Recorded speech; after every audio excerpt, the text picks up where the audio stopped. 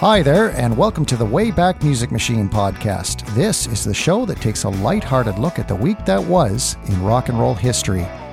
I'm Tony Stewart, and I'm here with Aaron Badgley. And folks, whether you're listening on your podcast player or on the radio, welcome to the show. This week we're doing something different again. We're focusing on one specific day because we've got the spookiest of all days coming up, don't we, Aaron? Is that the release of Yentl? No, just kidding. Yes, we do. October 31st, Halloween. Ooh.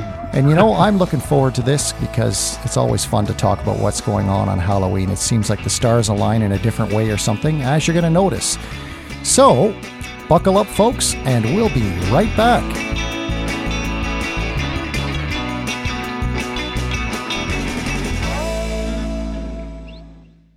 So, Tony, this is a special show because it is a special time of the year. I love Halloween. It's probably one of my favorite times. I love the decorations and the costumes and the candy. But before we go into that, I just want to clear up, maybe there's some confusion about the podcast and our new radio show, which is called From Memphis to Merseyside. And maybe just take a couple of minutes and talk about the differences between the two shows, just to kind of clear the air. What do you think? I think that's a good idea. So anybody who's a longtime listener of this show will know that we always end with a segment called From Memphis to Merseyside. And we focus on either Elvis or the Beatles, and sometimes both. But the two of us, didn't we, early on thought, man, that would make for a great radio show. And so that's what we decided to do. So we have a radio show called From Memphis to Merseyside, and we're focusing on that specific period from when Elvis burst onto the scene in 1954 until John Lennon tragically passed away on December 8th, 1980, that 26-year period. It's a social history show. Of course, we'll play music outside that time period, but really we're talking about the events, the people, the places, things that happened during those 26 years and how we got from 1954 to 1980. Anything else, Aaron, or did I sum it up pretty well? I think you summed it up beautifully. And I think that the other big difference is that our podcast, we can't play music. The radio show, we can. So it's kind of neat for Tony and I to talk about something, say Sun Records, and then play some Elvis or Roy Orbison or whatever, and play their actual records. So, you're kind of joining us for a talk about these things, and then we can illustrate it with some fantastic, and let me stress this word, fantastic music. Oh yeah, it's great. Our second episode is coming out tomorrow from when we're recording this. So really excited. That's on Bombshell Radio. Now, the podcast is also on the radio, and there is a difference if you're a radio listener versus a podcast listener. If you're a radio listener, stick around at the end because we're going to play some of the music that we talked about on the show. And if you're not a radio listener, if you're just using your podcast player, then Aaron always puts together a fantastic Spotify playlist every week, and we'll point you to that. Now, before we get started here on our October 31st Day in the Life episode, I'm excited, Aaron. I'm hoping the kids will be out in full force this year. We moved to Perth. We've got the new old house. And I can't wait to see how many kids we get. I hope a lot, actually. Well, first of all, when I walk down your street, everyone's decked out for Halloween. I think you're going to get a fair amount of kids coming in to knock on the door and shout out trick or treat. But I'm with you. I look forward to the kids coming to the door too. But on the other hand, I look forward to them not coming because the last couple of years, I made out like a bandit when it came to chocolate at the end of the night. But anyways, that's another story. Now, speaking of bandits, there's another of my famous segues. Oh, your segues. On October 31st, 1952, this is a great story. Pianist Johnny Johnson hired a 26-year-old guitarist named Chuck Berry for his band. Berry was a native of the St. Louis area. He was playing evening gigs in the area, but he was also a hairdresser, wasn't he? And a lot of people don't know that about Chuck Berry, but he was a hairdresser, guitarist, of course, one of the founding fathers of rock and roll, right? I love Chuck Berry. I love all the stories about Chuck Berry. He cracks me up. I've watched countless interviews with the man, and he never ceases to put a smile on my face. I was doing the research, you and I do some research for this, and I had no idea that he was convicted of armed robbery when he was in high school. Yeah, that's not all that he was convicted of, though. Like, he was also convicted of human trafficking across state lines. Did you know that? Yeah. I did. See, that one I knew. But I didn't know about the Reform School, or they called it a reformatory at the time. From 44 to 47, 3 years he did for that. That's wild, eh? He, Chuck Berry was a true original, of course. His guitar playing was the model for all future rock and roll guitarists to come. I mean, Keith Richards, basically worships at Chuck Berry's feet, doesn't he? And rightfully so. I mean, look, Keith Richards is very talented, but Keith is also, I mean, when he first started, him and Brian Jones picked up a lot of style, technique from all these masters. And Chuck Berry was a master. And right up to the day he died, his last studio album was absolutely stellar. I love the man. As I said, I'm a big fan of Chuck Berry. John Lennon, was a huge fan of Chuck Berry too. And the Beatles had a big hit with Roll Over Beethoven. So yeah, Chuck Berry was certainly a huge influence. And it's funny that he was a hairdresser while he was still playing guitar. And the other thing I find kind of amusing too, or interesting, is that 26 in 1952 seemed like a very almost old age to get into the whole professional music scene, right? Yeah, no, I was going to remark on that as well. Now I want to return to Keith Richards for a second. Did you ever hear the story about Chuck Berry punching Keith Richards in the face? Have you heard that tale? I honestly have not heard that story, so I'd love to hear it. Okay, so, and the way that Keith Richards tells the story is hilarious, because he was hanging around backstage and he decided to pick up Chuck Berry's guitar and strum a few chords. And Mr. Berry was not impressed and decided to punch him in the face. And but Keith, he speaks lovingly of the incident. But that's very Keith Richards, isn't it?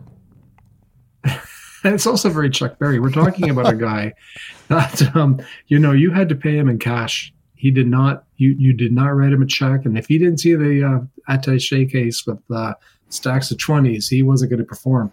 But I wish there was film footage of him punching Keith Richards. Did Keith know he got punched? Just kidding. Now, we covered Chuck Berry before on this podcast, one of those festivals, right, where things got out of hand and Chuck Berry took his suitcase of cash and just bailed. That was the Hells Angels, wasn't it? I'm trying to remember which festival that was. That was it. It was the Isle of Man, I think, or something like that. It was in England, and the only way he escaped. Oh, right, I'm not going to go into the story again. Yeah, he escaped because he said, "Yeah, let me show you how I do my duck walk," and he duck walked right off stage. Yeah, he had one of the Hells Angels or a couple of them doing the duck walk with him, and he just kept going. Oh, bless his heart. He kept going, and Duck walked right into his limousine and drove the hell out of there. Is what happened. I mean, it was getting ugly there. So, hey, he's no fool. No fool. No, and had his cash with him, so he made away well. But this guy, Chuck Berry is right up there with the other founding fathers of rock and roll. Right up there with Elvis, right up there with Little Richard, all those people. And his guitar playing inspired generations of players. Now, you have a really interesting chart, because we talked about the founding fathers of rock and roll, but really on this chart here, you picked the top 5 rhythm and blues albums, right? These are albums or songs? No, these are singles. These are singles. Okay. So the top 5 singles, rhythm and blues in 1952. And there's a name that appears on here 3 times. The godmother of rock and roll, as she is often nicknamed, Sister Rosetta Tharpe, who was a huge influence on all these people. In fact, she was the one who encouraged Little Richard to get his career going, wasn't she? Well, yeah, 100%. And you know what, Tony? It's funny you picked up on the whole, because when I looked at the top 5, all but one are women, which is interesting for 1952. 3 of the 5 are Sister Rosetta Tharpe, which just speaks to how massively huge she was. And again, it's one of those things where, sadly, when I put on an oldies station, I don't hear her music, which is a real shame. But let's look at the top 5 rhythm and blues. This is according to Billboard chart. Number 5, I'm going to say her name several times, Sister Rosetta Tharpe with The Last Mile of the Day. Number 4, Sister Rosetta Tharpe, There Will Be Peace in the Valley for Me. Number 3 is a bit of a mystery to me, this Marie Knight. There's not a lot I could find on this woman, but she had a great song. I heard it on YouTube called Hold On. It's worth it. Number 2, Coleman Hawkins. Now, there's a name you don't hear often. Mm-hmm. If I Could Be With You 1 hour tonight. Now, what would you do in that hour, Coleman? And number 1, Sister Rosetta Tharpe. Tell Him That You Saw Me. Great title. So she, as I did the chart, I was saying to myself, maybe we should do something about her on one of our future episodes of From Memphis to Merseyside. Oh, we should, as an influencer, without doubt. And in fact, Yeah. I just want to tie her to Chuck Berry for a second. One of Chuck Berry's famous quotes, he said, I spent my entire career doing one big Sister Rosetta Tharpe impression, which speaks volumes about the influence that she had on him. And in fact, you go back and listen to some of her guitar work in the 30s and even 40s. And boy, if that's not almost rock and roll, I don't know what is. It's so close. Yeah, what a voice too, eh? What a voice.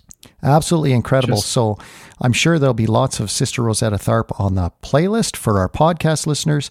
And for our radio listeners, we'll make sure that at least one Sister Rosetta Tharpe song gets in there. Now, what do you think, Aaron? I think it's time for a break. And then we're going to jump ahead to October the 31st, 1969, and we're going to be talking a little David Bowie. So stick around.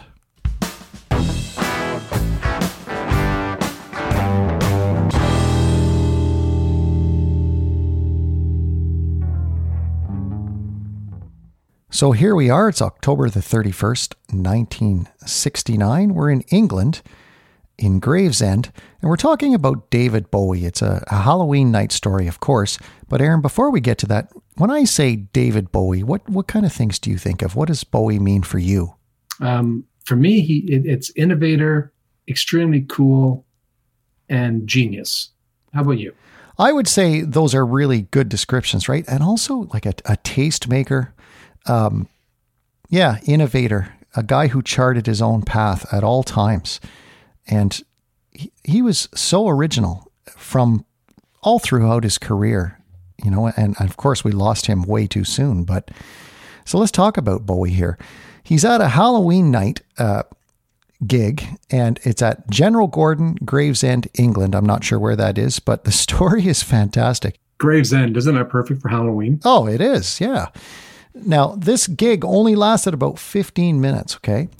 Bowie came on stage and sang Space Oddity, and of course, the crowd loved it. But what did he do next? This didn't curry him any favor with his crowd. This is the thing that I love about Bowie, was that he never went the simple route. He could have just done other songs, but no, he brought out a stool, sits on the stool, and then starts reading poetry. He was promptly booed off. But this is the genius of Bowie. I don't know if you've ever seen the 1977 Bing Crosby Christmas special. Bowie's on it. Of course, he does Little Drummer Boy, Peace on Earth with Bing Crosby. But then Bowie does Heroes. Mm-hmm. And Bing let him. Bing said, sure, you want to do Heroes? Do Heroes. Now, Bowie could have done any number of things. He could have done another Christmas song. He could have done Space Oddity. But he went with a brand new song, a pretty far out song featuring Brian Eno on a Christmas special. Well, and their duet, I have to say, that's one of my favorite Christmas songs, is that duet between Bowie and Bing Crosby. It's just so wonderful. Oh, it brings tears to my eyes every single year. Every year. I can't wait to hear it. In fact, if I hear more of that and less of the song that I don't want to name, because we've got that bet going on right now. No, I'm not going to name it. Folks, you can try to guess which song really annoys both of us, the Christmas song. We're trying to go as long as we can without hearing it. So now let's talk about Bowie. He was interested in music from a really early age, right? And you can see these influences. He studied art, music, and design, and then finally decided he was going to be a musician starting in 1963. But it was Space Oddity, released in 1969, that was his breakout moment, especially in the UK. Well, and it's a lot of people don't realize that before Space Oddity, he released 9 singles, 9 that just didn't go anywhere. And that's not to say they're not good, because they are good. But I can't help thinking about me. You've Got a Habit of Leaving. I Pity the Fool. Liza Jane. None of these singles charted, not even in the lower regions. But one song he did do, which is going to be on the playlist, which is a song called "The Laughing Gnome." which became a novelty hit in 73 after he had made it big with Ziggy Stardust and all that. But Tony, did you realize that while he was doing Space Oddity and doing his music, he was also learning mime? So on top of the design and art and all that stuff, he also learned mime. He was quite a good mime artist. Well, you know, when I think of Bowie, our good friend Bernard Fraser, I'm going to give a shout out to his podcast, The Essence of Cool, which folks, you should check this out. He does some great interviews on that show. But Bowie just represents cool, doesn't he? I mean, he's like the coolest guy. He does, and I totally agree. And he never stopped up until the very end. I mean, he faced his impending death with dignity with his last album, Black Star. But he was just one of those artists that wasn't content to just rest on his laurels. Whether it meant success or not was irrelevant to Bowie.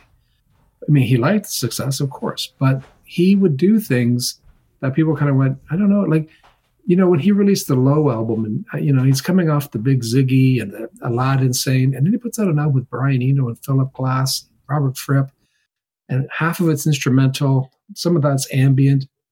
Who knew? I mean, it was a great, great album, but it shouldn't have, you know, RCA Records, I remember reading that RCA Records bought him on it. So then Bowie took out an ad saying, don't buy the album, steal it. That's very Bowie, isn't it? Which I thought, okay, I love you for that. Exactly. Now I'm looking at your chart here. You picked the top 5 UK singles plus one, and there's one particular song at number 4 that I think we have to mention why that song gained some notoriety, and it just fits with this whole weird, spooky Halloween theme. But yeah, it's a pretty spooky song. Well, I picked the number 6 was David Bowie's Space Oddity, which I thought I had to throw that in there because this was a, you know, so when you say that he did Space Oddity and people went nuts, they did, because it was a big hit, but then he, you know, reads poetry. Number 5, The Hollies, He Ain't Heavy, He's My Brother. I know it's their song, but I prefer Neil Diamond's version of it, just full transparency. Number 4, a song that my mother just would not let me listen to until I was in late teen. I stuck out a single. Jane Birkin and Serge Gainsbourg with Je t'aime moi non plus. Did I do that okay, Tony? Pretty good. Je t'aime moi non plus. Yeah, not bad. You're getting better there, good sir. So I should explain, let me explain, folks, why Aaron's mother would not allow him to listen to this. So Serge Gainsbourg was a bit of a Lothario, wasn't he? Like, this guy, you know, he had quite a bit of success with the ladies, but he decided, recording this song, Je t'aime moi non plus, with Jane Birkin, that we should actually put sounds of us in the middle of having sex in the song. And I mean, they were married, to his credit. They were married. Yeah. So. But, you know, he just thought, since we're talking about love, let's put in sounds of us actually in the act. And so that was why this song received so much notoriety. Did this get banned by the BBC? Well, I was going to say it's probably one of the most talked about and least heard songs. Yeah. Yeah, BBC banned it outright, as did most Canadian radio stations. And you know, understandably, when you hear, even today, it's so not a song I want to put on in the car when I'm driving with my family. You know, it's so kind of, it's got the, having said that, I do love the melody of the song. Oh, it's a beautiful song without question, you know, but his editorial choices were questionable, I guess, but. Oh, and it gets worse as you got older. Number 3, Lou Christie, I'm Gonna Make You Love Me. Great song. Number 2, here, it is a great song. You know it, eh? Yeah, I love that song. It's a fantastic song. Number 2, Bobby Gentry, I'll Never Fall in Love Again. Not a hit by her in North America. She only had one hit in North America, but she was big in the UK. She had numerous hits there. And number 1, a song we've talked about, Sugar Sugar by the Archies, or Andy Kim, you know. Well, there you go. So that's what an interesting top 5 list that was. And now I think it's time for another break. But one of the traditions we've had on the show is we like to find old classic commercials from many years ago.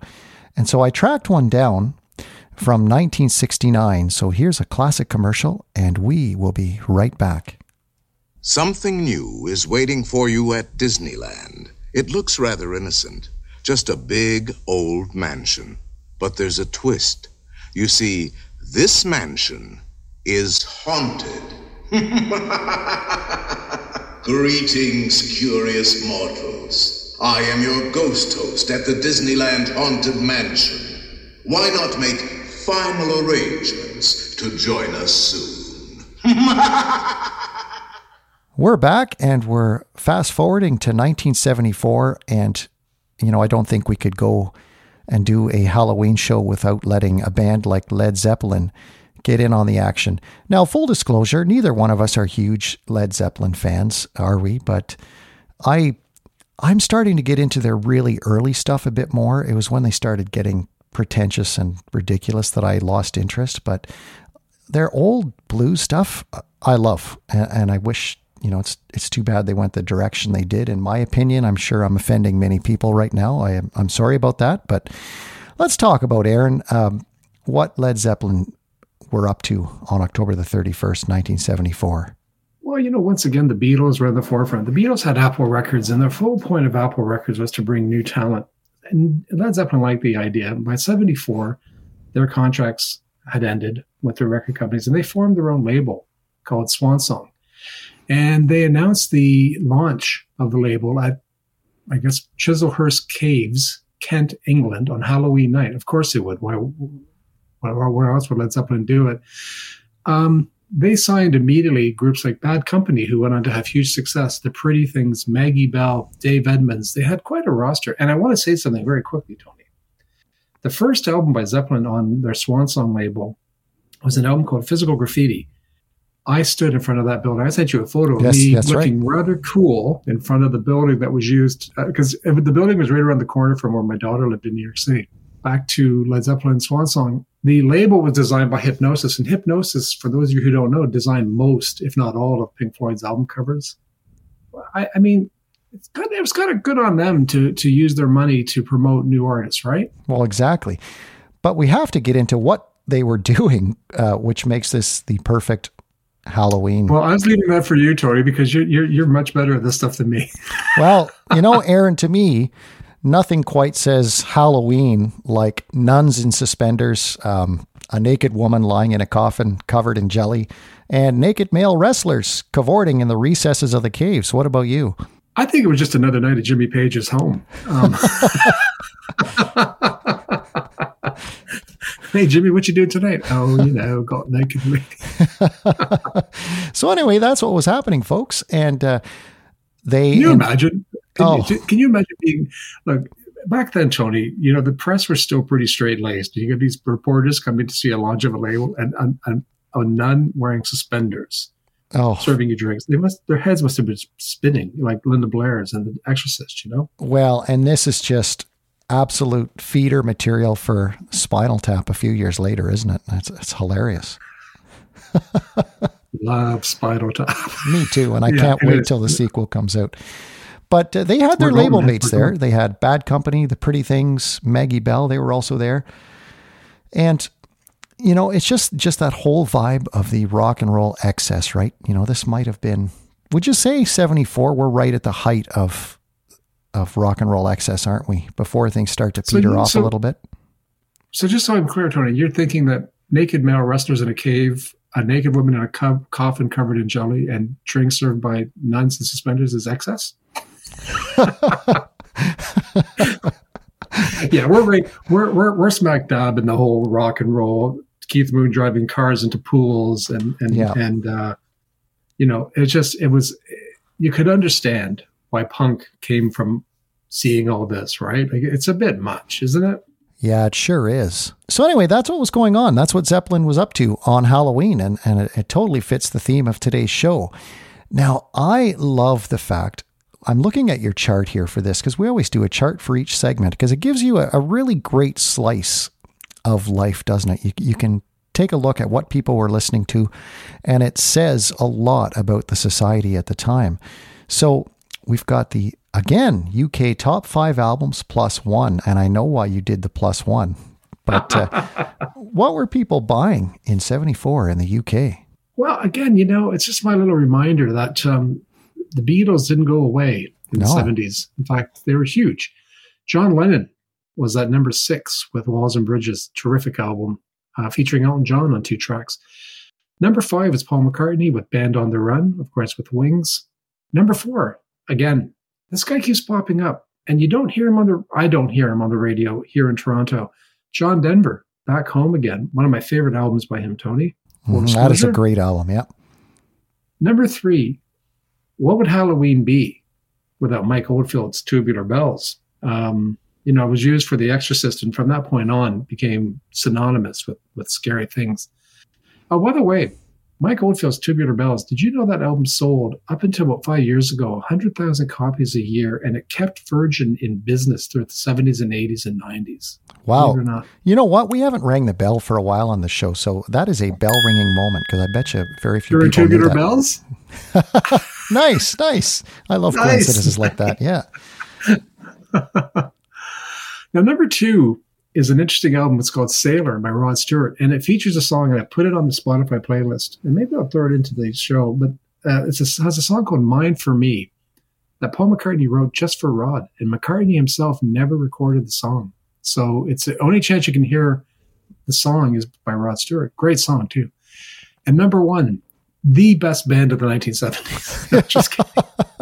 Dripping with sarcasm. I couldn't do it with a straight face, man. I could not do it. Number 1 was the Bay City Rollers, and we're rolling. There you go. All right, there you go. Now, folks, every once in a while we run into like the oddest story while we're researching this show. And it's not enough for a full segment, but it's definitely worth a mention. What do you want to call this, Aaron? Should we call it like the Weird Files or something like that? I'll look for some. I like the Weird Files because I'm an X-Files fan. So yeah. Okay, I'll look for some kind of X-Files-ish music that's not going to, end up getting us sued. But so here's our inaugural The Weird Files.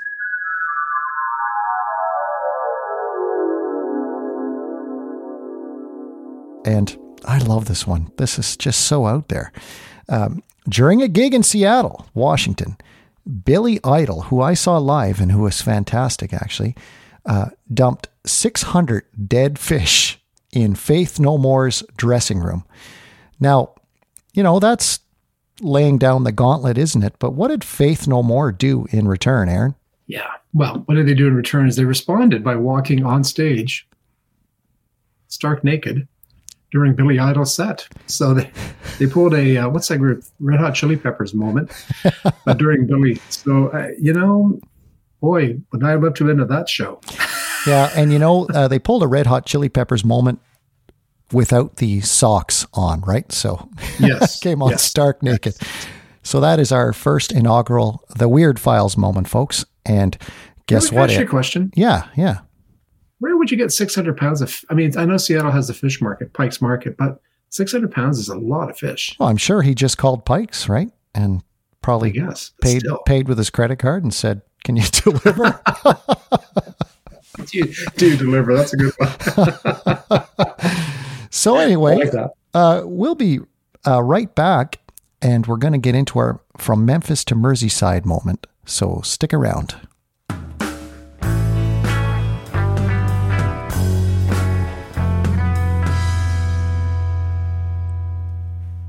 Tony, this from Memphis to Merseyside, we're going to talk about the Beatles in just a minute. But before we talk about their history, back in, what year was it? Going way back, 1959. I spent the last few days listening to the new Revolver box set. And as you know, I write for Spill Magazine. The review is going to be for Spill Magazine. And Revolver is my favorite album of all time. Not just Beatles, just of all time. And this box set is so worth a listen. The original version of Yellow Submarine with the original lyrics, "In the town where I was born, no one cared. No one cared." John Lennon singing that. Oh, wow. Really, you take this lovely kid song that evolved from that, and then you get to hear John Lennon singing Yellow Submarine lead vocals.